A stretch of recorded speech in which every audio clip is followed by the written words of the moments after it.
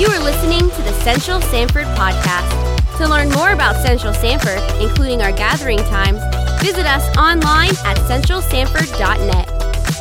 Today's talk comes from Pastor Alan Brumbach. So glad to see you. It is Father's Day. Thank you guys for being here, and hopefully you had an opportunity to get a little, if you're a father here, we have a little treat for you, and hopefully we're giving you some Cracker Jacks.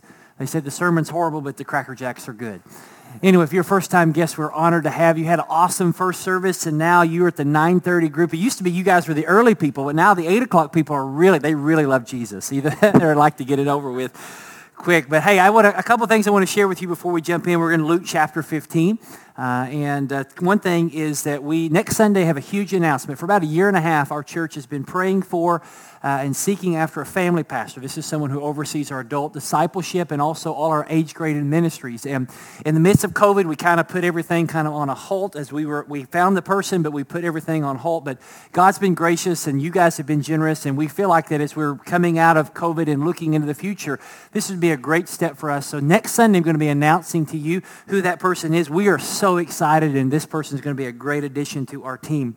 Also, I spoke this morning with some of our personnel in the Middle East, and I like to wish them, anytime there's a holiday, I like to wish them happy holidays. So today was Happy Father's Day, and God is moving in the midst of COVID-19 around the world. People are coming to Christ, and you know what? This week, our church fed hundreds of people, literally in our community, and we saw the love of Christ just exhibited and people's lives being changed. And also, we had hundreds of kids here yesterday picking up their supplies for virtual VBS. It was absolutely phenomenal. And then one other thing I want to share with you, we've been putting out these prayer signs that people are putting in their yards, and we've gotten a lot of messages, people praying for us, just people that we don't have no idea who they are, and we've been able to pray for them. Well, this week, one of our members had somebody that was their neighbor come by their house and say, "I really need you to pray for me. I saw your sign in the yard." Well, guess what happened? She led her to Jesus Christ.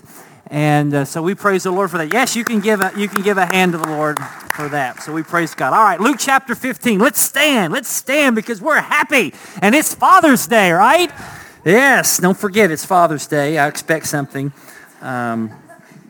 All right, verse 11 of chapter 15. And the Bible says, and Jesus said, there was a man who had 2 sons, and the younger of them said to his father, "Father, give me the share of property that is coming to me." And he divided his property between them. Now, not many days later, the younger son gathered all that he had and took a journey into a far country, and there he squandered his property in reckless living. And when he had spent everything, a severe famine arose in that country, and he began to be in need. So he went and hired himself out to one of the citizens of that country, who sent him into his fields to feed pigs. And he was longing to be fed with the pods that the pigs ate, and no one gave him anything. But when he came to himself, he said, "How many of my father's servants have more than enough bread, but I perish here with hunger? I will arise and go to my father, and I will say to him, 'Father, I've sinned against heaven and before you, and I'm no longer worthy to be called your son. Treat me as one of your hired servants.' And he arose and came to his father. But while he was still a long way off, his father saw him and felt compassion and ran and embraced him and kissed him. And the son said to him, 'Father, I have sinned against heaven and before you. I am no longer worthy to be called your son.' But the father said to the servants, 'Bring quickly the best robe and put it on him, and put on a ring on his hand and shoes on his feet, and bring the fatted calf and kill it, and let us eat and celebrate. For this my son was dead and is alive again. He was lost and is found.' And they began to celebrate." Praise God. You may be seated. We also want to welcome everybody that's online. We're so glad that you join us, and also those listening by radio. Thank you guys for being with us today. Well, it's Father's Day, and thinking of this, we live in a world that desperately needs good dads. Amen? We need men who love their wives and love their kids, who do not delegate their responsibility to be the spiritual leader of their family. We don't need men who are passive, that constantly just live their lives lazily. We need men who are going to stand up and be the dad of the family. Now, I know some of you, maybe you've had a bad dad, and so Father's Day for you is horrible. Maybe some of you have actually lost a child, and it just seems to death, and it just seems very horrific to celebrate Father's Day. Maybe this year you've lost your dad, and listen, we want to celebrate dads, and if you have a bad dad or no dad, you have a greatest dad in the world. His name is God the Father, and we want to celebrate him today. But in America, 43% of kids go to bed each night without their biological dad in the house. And so we need to pray that God would raise up a generation of men who would love their family and serve well. Well, this morning, speaking of a good dad, how many of you have ever misplaced your kids before? I never have, but I came really close a few times at Disney. There is nothing probably worse than the feeling of a parent when you cannot find your kid. Have you ever been at the store and you turn around and they're gone? And it's very scary. Maybe some of you kids that are here, and we're so glad. Aren't we glad to have all the kids in here this morning? Let's give them a hand.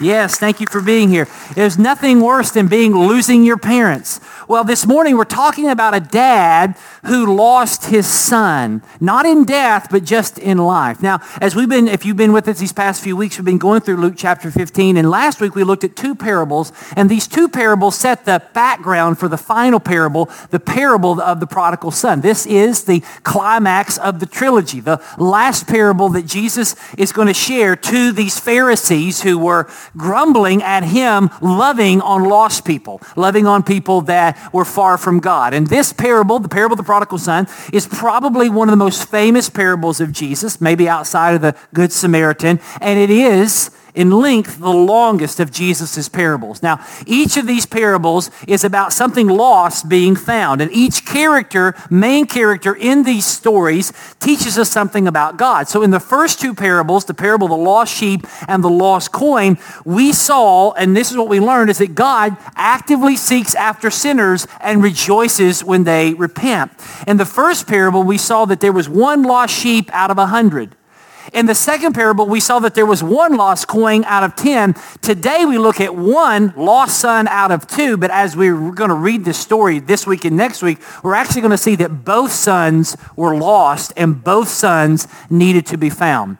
Now, this story has two acts. Act 1 focuses on the younger brother, and Act 2 focuses on the older brother. So in Act 1, the lost son, in this story, in the lost son, we see that the sinful rebellion of the younger son was no match for the grace and love of the father. The sin of the younger son could not outrun the love of his father. So let's just walk through this real quickly. First, the rebellious son. In verse number 12, the Bible says that the younger son asked for his share of the property that he says that it was coming to me.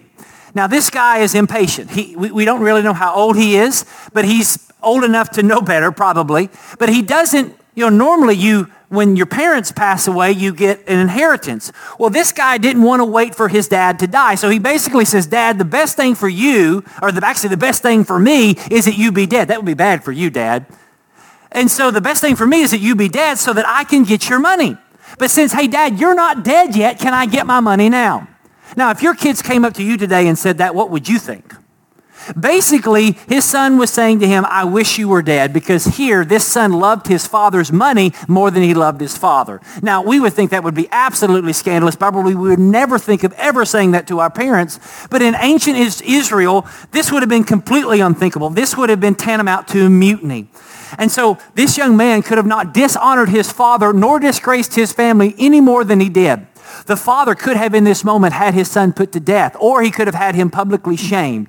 There's kind of a ritual or a ceremony that the community would do called kezazah, which literally that word kezazah means the cutting off, and which if you had a rebellious son in the home, you would take the kid out into the community and you would he would be there, and then they would get a large pot and somebody in the community would break the pot right in front of the kid, saying that you are cut off from the community because of your rebellion against your family.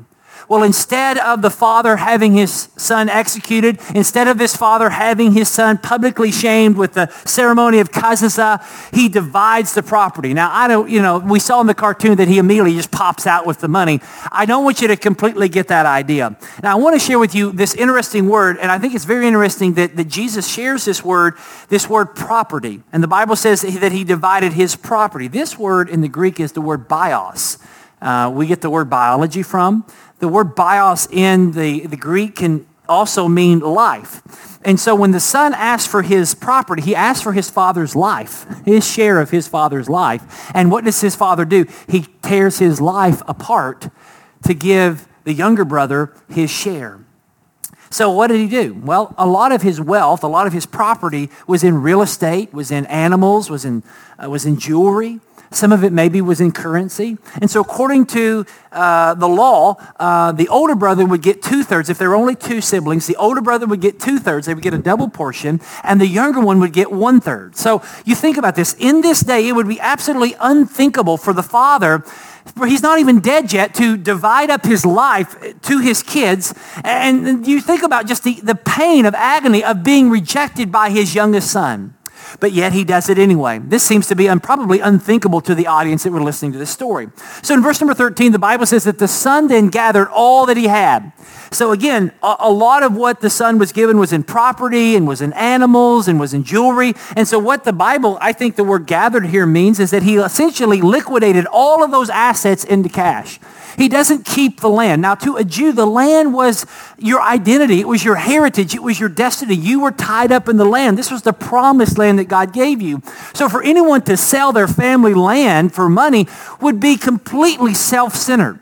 And you see this self-centered attitude in which he says to his father, give me what is mine. Give me what I think I'm owed. He doesn't care about anyone but himself, because in this moment, the family lost 1/3. The family lost 1/3 of all of their wealth. And he comes and he's very ungrateful about it. He doesn't think, we don't see a thank you in this. What he's doing is he demands privilege without any kind of responsibility.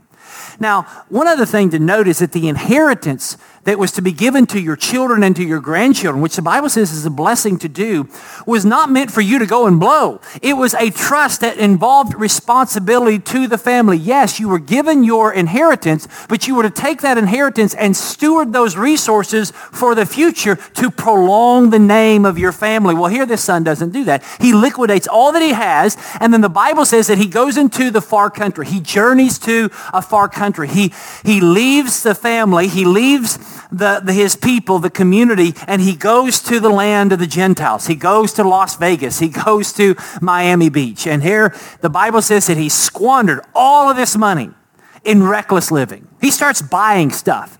There was a hole burning in his pocket. He buys a new car, a new condo, new clothes, new cell phone, gets new companions, and he goes out and he buys and buys and buys. He goes to the bar and buys everybody's drinks. He buys all kinds of rounds. Everybody loves this dude. He's a big spender. He's living completely out of control. He's left his father's house. He's left all the responsibilities. He can do whatever, whenever, however, with whoever he wants. His life is Outback Steakhouse, no rules, just right. He's got everything that money can buy. He is living large, and this is how most people in our world want to live. They want to be happy. I've never met somebody, well, maybe met a couple people that really wanted to be miserable. Most people want to be happy. They want to discover who they are through self-actualization, and they want to live their best life now. They don't see what's up ahead. They don't care about the consequences of their action. They don't want anybody to restrain them or constrain them. They want to be who they want to be, and they justify it as, I want to be happy. So the kid that moves out of his parents' house after graduating, he goes to college to get some more knowledge, but he starts partying and starts drinking and starts doing things that he would have never done in his parents' house. Or a husband or a wife who's miserable and unhappy in their marriage gets a divorce, and the husband or the wife finds somebody else and lives with them and starts a new life. Or the couple that starts getting a lot of money and they start buying things that they don't need to impress people that they don't like, but yet they're happy. And in their mindset, everything is going well. I'm happy. It must be good. God must be showing his favor on me. But here's the problem. The pleasures of sin are but for a season. They are fleeting. Now listen, I want to be quite transparent. Sin is always fun. It's always fun. I remember growing up hearing preachers say, sin ain't fun, don't do it. And I'm like, well, listen, if it's not fun, that means you ain't doing it right. Sin is fun, right? It's fun for a while. It promises much, but it always ends in misery. It always ends in pain. Sin will take you further than you want to go, keep you longer than you want to stay, and cost you more than you want to pay. And we see this in this well-known story of the prodigal son. In verses 14 through 16, the Bible says that there was a famine. Do you think it was just kind of an accident, a coincidence that there happened to be a famine? As this man ran out of money, there began to be a famine. And the Bible says that he began to be in need. Times were tough. Money was gone. Friends were gone. He is alone. He's helpless. He's penniless. He's friendless. He ends up getting a job that no Israelite in their right mind would ever do. Feed pigs. What is your profession? I am a professional pig feeder. Wow. And the guy gets so hungry that he wants to eat what the pig eats. That's pretty hungry. You know, my kids come to me sometimes after dinner, believe it or not, and they'll say, I'm still hungry, Dad. Do your kids any of you ever done that? And they say, Dad, I think I want some more ice. I want some ice cream. And I look at their plate and they've halfway eaten it, and I say, well, eat more dinner if you're hungry. I said, no, I'm full. I don't want any of that. I want ice cream. And I look at them and go, well, if you can't eat that, then you can't have ice cream. And so they sit there and whatever. And then an hour or two later, they'll come to me and they'll say, Dad, I'm so hungry. I want ice cream. And I say, no, you can't have ice cream. You can have a banana. And I say, Dad, we don't want a banana. And guess what I say to them? You're not really that hungry. Right? You see the logic here, parents? Because if they were really, really hungry, they'll eat anything, right? So I thought that would be like an applause line right there. That all you parents are like, yes, preacher, yes. Thank you. One person, sympathy applause. It's like golf claps. But this guy is so stinking hungry. He's willing to eat pig slop. Do you know how disgusting that is? I don't want you to get the idea that they fed pigs prime choice, freshly cooked filet mignon. No, they got the scraps. They got the leftovers. They got the rotten bread and the rotten fruit and the leftover meat and the vegetables and God only knows what. It is a bucket of nasty. And this guy is so hungry, he is willing to eat a bucket of nasty, and he couldn't even get a bucket of nasty. The Bible says that they didn't even let him eat that. The pigs were like, no. That is what we call rock bottom. Rock bottom. Probably the darkest times in this guy's life. This guy went from 60 to 0. He's now empty and broken. What he thought was an ideal is now an ordeal. The great theologian Eminem said this. He said, you have to be careful with what you wish for. I've always wished for this kind of life, but it became more of a nightmare than a dream. So here we see that God arranges the circumstances, or the circumstances happen to this young man hit rock bottom. And you know, maybe in your life, did you know that God arranges the circumstances of your life to bring you closer to him? God will allow you to hit rock bottom so that you can see that he is all that you need. Because when you finally get to rock bottom, that's when you can look up and see him. Now listen, I'm not a prophet nor son of a prophet, but I have no doubt that there are some of you, or maybe someone that you know, is going through a situation in their life that they're at rock bottom. Maybe you're here today and some reason mysteriously you showed up to the 9:30 service here, but you're at rock bottom. God may be speaking to you right now. C.S. Lewis said this. He says, God whispers to us in our pleasures, speaks in our conscience, but shouts in our pains. What is God saying to you? Well, we see scene 1 of Act 1 is the rebellious son, but now we're going to see scene 2 in Act 1, the running father. In verse 17, the Bible says that the young man is out feeding the pigs, probably had been resolved, I'll never go home. I can never go home. Yes, I'm out of money, but I would rather work with the pigs than go home and face the shame and the scorn of my family and community. That was his motto. We don't know for how long, weeks, days, months, years. But finally, he got to the point where the Bible says that he came to himself. He finally realized that whatever consequences he had to face at home were better than the living hell he was living now. He wanted to change. He went from an ideal to an ordeal, and now he wants a new deal. He wants to change. You know, John Maxwell said that change only happens when the pain of change is less than the pain of staying the same. He was ready to come back home and face the consequences, because whatever consequences he would face at home paled in comparison to the direness of this situation now. So he has now come to himself, and he puts together this little speech. He knows that he has blown it as a son, and so his speech is, Father, I have sinned against heaven and I've sinned against you. I'm no longer worthy to be called your son. Treat me as one of your hired servants. Because in his mind, he's like, listen, even if I was a hired servant in my dad's house, I'll have something to eat. Now, in this guy's mind, the issue that he needs to get resolved with his dad is over money, over lost money. And so because it was about lost money, and also he had an empty tummy, the best that he could hope for was that if he came back home, that his father would maybe let him take upon a job in his house as a servant to restore the money that he lost, to pay the debt back that he lost, so that maybe, just maybe, if he paid off all that he squandered, his dad would let him come back and be a son. And so as he is returning, he's not returning home to be a son. He is returning back to his father to be a servant. And as he's coming back, he's still lost. Because he's in his mind assuming that he's going to now have to go through the gauntlet of public shaming, that there would be a large pot broken in front of him, that he would have to endure the shame and the ridicule of the community and the family. He would have to look at his older brother in the eye. He would have to then beg and plead for just a slave's job in the father's house, and that his father would be absolutely angry at him.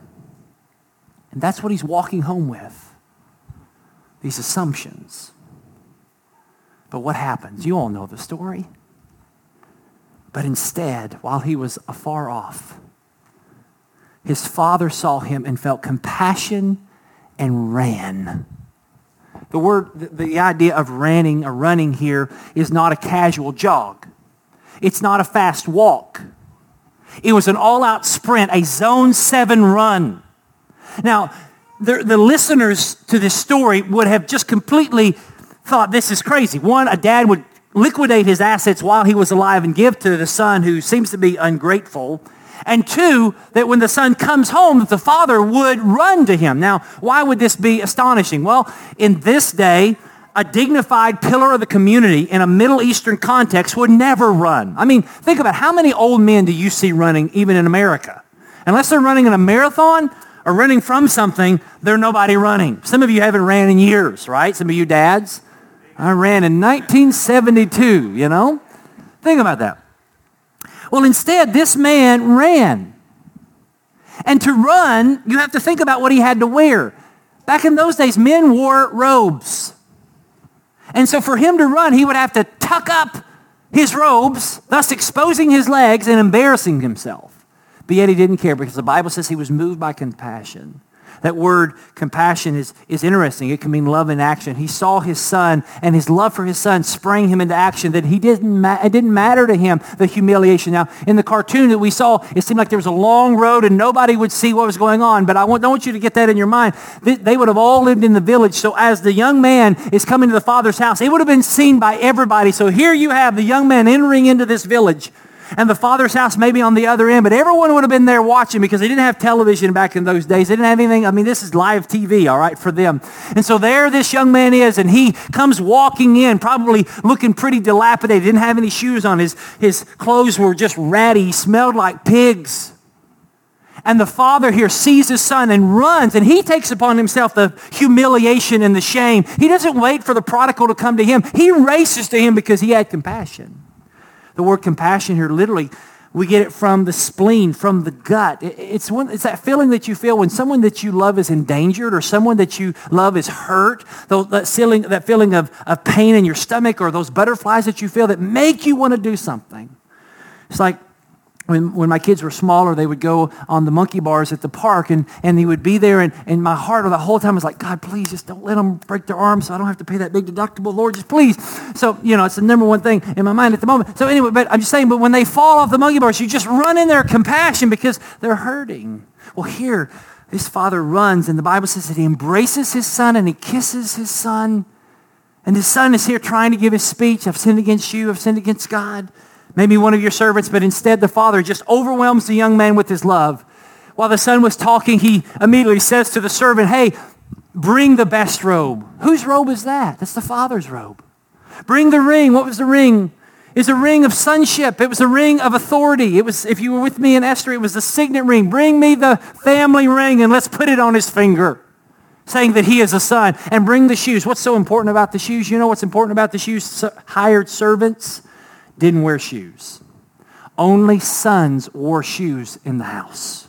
Only sons had shoes. And the fatted calf. This was the calf that everybody had been fattening up for that big celebration day.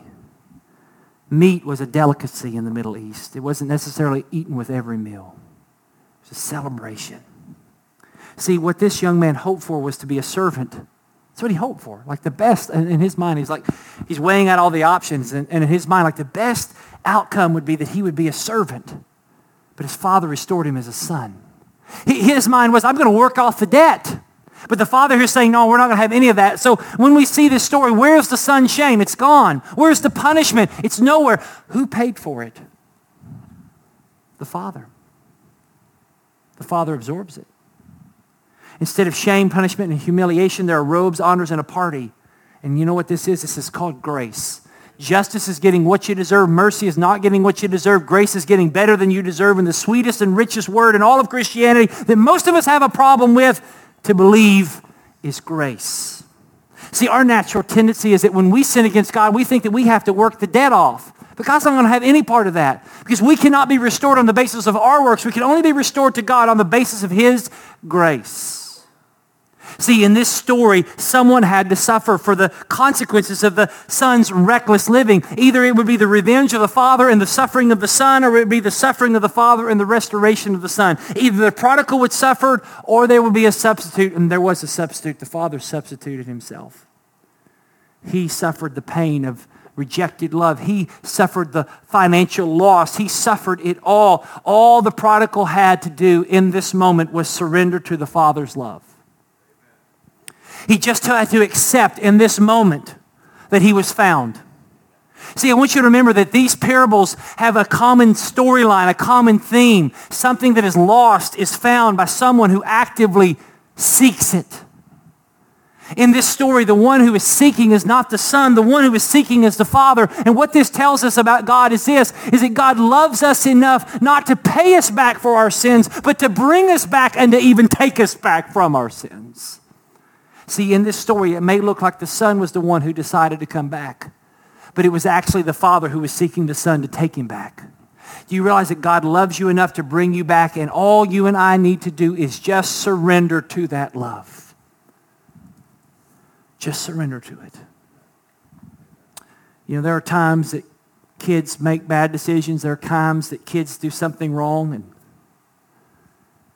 when that happens in my house, which is a rare occasion,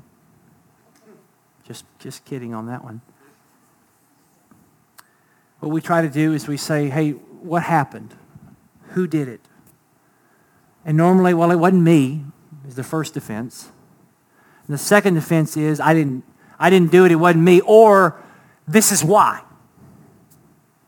And so what we try to say to each kid when in the situation, we say, listen, just be honest. Just tell us the truth. We're not going to yell at you. We're not going to get angry. Just tell us the truth. We love you. And here's what we say. If you continue to lie, there will be consequences. But if you tell the truth, we won't be mad. Why do we do that? We do that as parents because we want our kids to be able to tell us anything and everything and know that we're going to love them and help lead them and guide them and shepherd them. But what we really want them to do is we want them to stop fighting our love and actually be honest about their sin and surrender to our love. That's all God wants from us. Is not to make excuses, not to say it wasn't me, but to stop fighting and to just surrender to His love. And that's what the Son does. And in verse 24, the Bible says that the Father looks around and He says, this is my Son who was dead but now is alive. He was lost but now He's found. He's celebrating the Son's resurrection. You know, last week we talked about when the lost are found, God rejoices. Well, here we see a picture of that with this Father because He loves His Son. Here's the question as we end. How deep is the Father's love? How can you know how much God loves you? How do you know that? How do you know that you see it in the cross and you see it in the resurrection of Jesus? The cross of Jesus Christ was God running after us and taking upon Himself our shame. He was beaten. He was spat upon. He was whipped and mocked and nailed in His hands and His feet. He was stripped naked in public. The cross of Jesus is Jesus taking our place for our sin and our rebellion and our reckless living. See, the cross of Jesus Christ is a declaration that even though I deserve condemnation, Jesus took my place. And the resurrection of Jesus is Jesus making all things new. It's because of the resurrection that Jesus took our garments of sin and put them into the grave and clothed us with the robes of his righteousness. He gives us the ring of new life, the authority to overcome sin and the ability to pursue God and reverse the curse of sin over our lives. And he puts on our feet the gospel sandals of peace, which enable us to stand in our privilege as a child of God so that we can boldly come into his presence without fear. That's what it means. You say, Pastor, what does this? You realize that this is a story that I've heard for years and years, and I know it. I could probably preach it better than you. You probably could. How does this help me in the midst of the pandemics of our day? You know, we're going through two pandemics. We're going through a medical pandemic, and we're going through a cultural pandemic. How does this help me deal with the issues of our day? How does this help us think through social justice? How does this help us want to eradicate racism? How does this help us not live in fear and uncertainty? Because how does this keep me from getting the virus? How does this help me? Here's how it helps you. When you understand how much God loves you and what he will do to keep you, it helps you live a whole lot better. See, if the cross and the resurrection of Jesus are not true, then the story of the lost son is just a fairy tale with no real meaning. But if the cross and resurrection are true, then it means that none of us are beyond the reach of God's grace. That no sin is too wicked, no country is too far, no recklessness is too bad, no shame is too great, and no pigsty is too filthy. That if the cross and resurrection are true, your history does not have to determine your destiny nor your identity. That your future is not defined by your past mistakes, but your future is defined by the promises and the power of God who makes all things new. That's how we can live in COVID-19 world. That's how we can live in the cultural pandemic of our day, is that we do not rest on the government. We do not rest on our health. We do not rest on our righteousness. We rest on the promises and power of God because of the great love of God over our lives. And with that being said, here's the greater hope. That if the cross and resurrection are true, there is no prodigal, son or daughter, grandson or granddaughter, husband or wife that is too far gone for the grace of God. So therefore, what this story should tell us is don't give up, don't lose heart. God sees, God knows, God cares. God wants them found far more than you do. So trust him and thank God for him. And don't look down on other people, because the only difference between you and anyone else is the grace of God. Run to the Father, because the Father is running to you. So if you're here this morning and you do not have a relationship with Jesus, it's available. Maybe you've been running from God and you've hit rock bottom. Well, realize that Jesus is there. Or maybe you're here and you have a family member that you feel like is too far gone. It's too far to give up. Too far gone that you should go ahead and give them up. Hopefully this story will help you realize that there's no one too far for God's grace. So if you're here and we're not able because of some constraints of COVID-19 to have a normal time where we ask people to come down, but if you would like to have someone pray with you, or maybe you have a family member that's far from God, or maybe you here today, you want to trust Jesus as your Savior, you can take your phone out right now and text to the number 407-338-4024. 407-338. Those of you that are watching online, those of you that are listening on the radio, 407-338-4024. And you just type your name in and say, I need you to pray for this family member. I want you to pray for me. I want you to help me know how I can have a relationship with Jesus. We ask that you would do that this morning. Well, let's pray, and then we'll have a song of response. Father, in Jesus' name, thank you for the gospel. Thank you for the fact that you can save anybody. And God, I pray today that your Holy Spirit would do a work that only your Holy Spirit can do, so that you would get the honor and glory for it. Father, those that are watching online, help them right now to make a decision to trust you more. Father, all of us in the room, those listening and other means, Lord, we just pray you give us grace to trust you more You're the good, good Father. That our sin runs deep, but your grace runs deeper. In Jesus' name, amen. Let's all stand. Let's all stand as we sing.